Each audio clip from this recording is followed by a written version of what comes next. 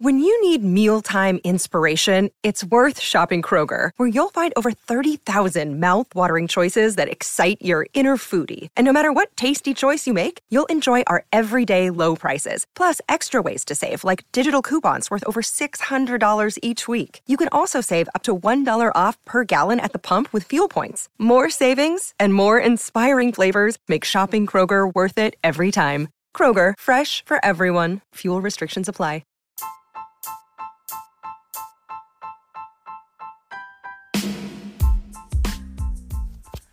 Hi there, welcome to The Tint. I'm your host, Scott Fellman, and it's time for another foray into the world of aquariums from a slightly different perspective.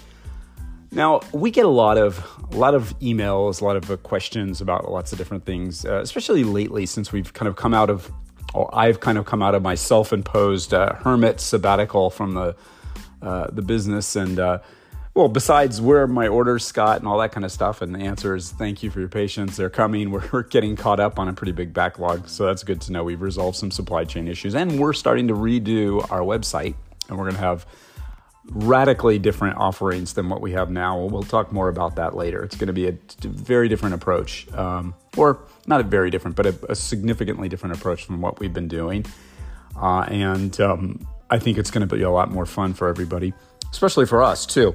It'll be a fun kind of a way to ease into the hobby. Anyway, we get a lot of questions. One of the questions we get are, how come you guys don't have rocks? Or how come you don't use rocks in your Agapo aquariums and so forth? And I think that there's some interesting things. It's interesting answers for that. And one of the biggest and most important answers is that it's not really that applicable to what we do. As we delve deeper into the world of botanical method aquariums and blackwater, I think it becomes more and more important for us to understand the wild habitats of the world, specifically how they form and their physical characteristics, what those are. And it's easier for us to just go, the cliche route and say that like blackwater is, water that has a low pH caused by dissolved organic materials and looks the color of tea, that kind of usual stuff. You can leave it at that. It's the standard line that's been used for decades. It's not untrue, but not really all that helpful in, understanding exactly what it is. And more important, not helpful in understanding why it has certain characteristics. And there are some things which contribute to the overall habitat of blackwater environments, specifically how they form. Well, interestingly, it does sort of start with the study of rocks and geology, for that matter.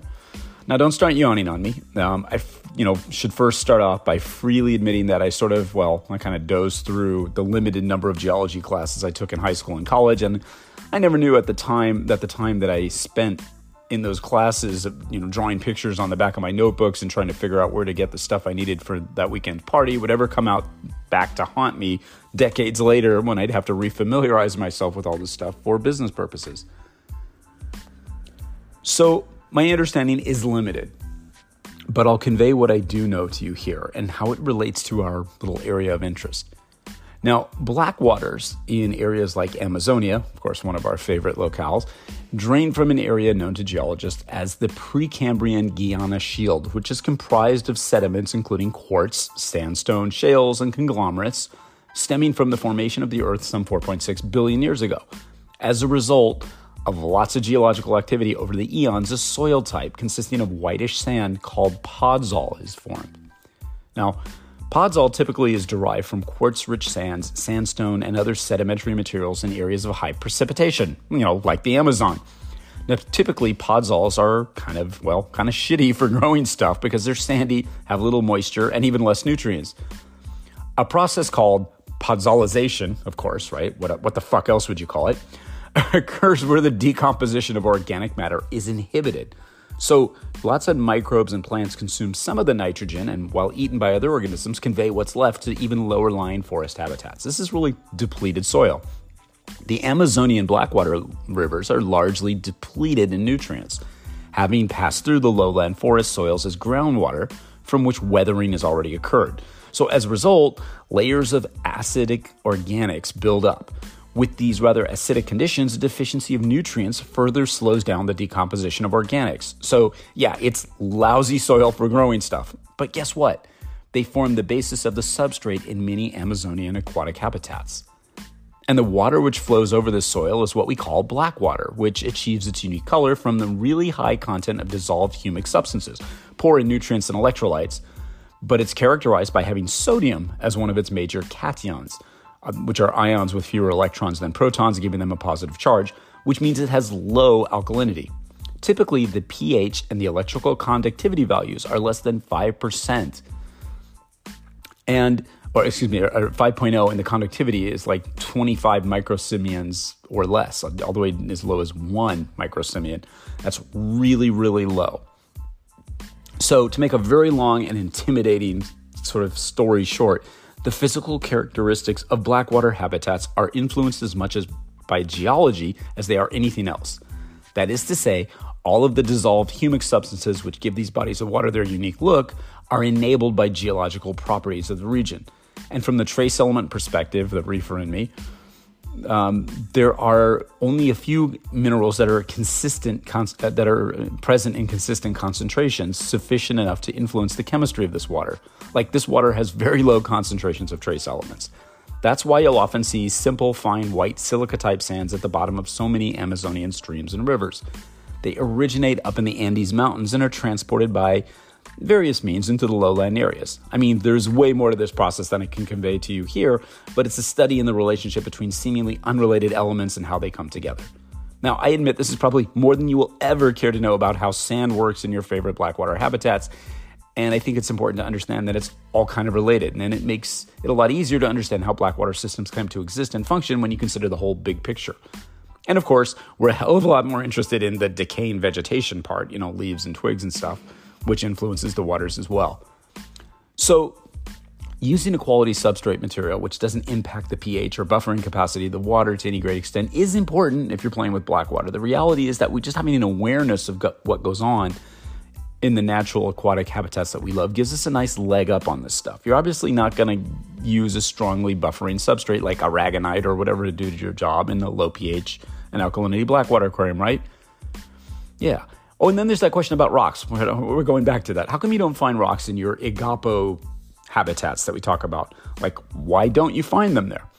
Well, as you know from my long-winded description that I just gave you, I'm no expert or even a novice in geology or geochemistry, but based on my research into this stuff, as I just related to you, it goes without saying that these are hardly conditions under which rocks as we know them could form. Now, sure, you might find a random rock that in the Agapo that was washed down from the Andes or some other high country locale in these forests, but it's a pretty safe bet that it didn't evolve there. This also helps to explain why the blackwater habitats are generally low in inorganic nutrients and minerals, right?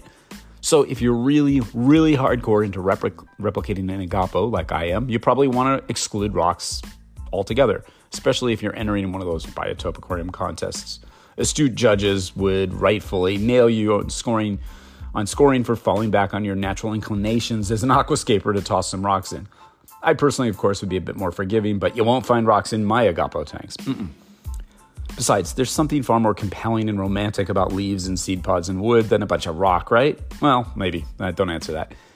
Yeah, you won't find any rocks in my Agapo tanks. I can just say that I'm not really into them, I guess. Rather, we choose to concentrate on the more ephemeral components of the habitat, and rightfully so. Now, our ability to mimic this aspect of flooded forests is a real source of benefits for the fishes that we keep, and the key to unlocking secrets to long-term maintenance and husbandry of botanically influenced aquariums. The transformation of the dry forest floors into aquatic habitats provides a tremendous amount of inspiration and biological diversity and activity for both the natural environment and for our aquariums. We talk about this a lot.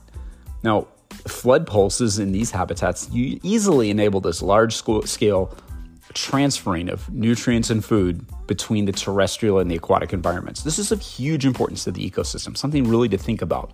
As we've touched on before, aquatic food webs in the Amazonian area and in other tropical ecosystems are very strongly influenced by the input of terrestrial materials. And this is an important point for those of us interested in creating a more natural aquatic display and, microcosms for that matter, for the fishes that we keep. Creating an aquascape utilizing a matrix of leaves, roots, and other materials is one of my favorite aesthetics, one of my favorite interpretations of this habitat, and it just happens to be supremely functional as an aquarium as well.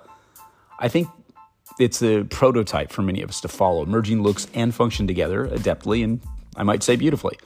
I think it's way sexier than any Iwagumi layout even, comes close to. It's far more compelling than some of the new rock with stupid names that people get all emotional about and all that stuff. I like this stuff. Now, I think at least part of the reason why we're seeing success with utilizing botanicals in our aquariums is that our fishes are, instinctively programmed to utilize many of these materials as both a feeding substrate and as food items in and of themselves. Yeah, pellets and flakes are not part of their natural diet, right?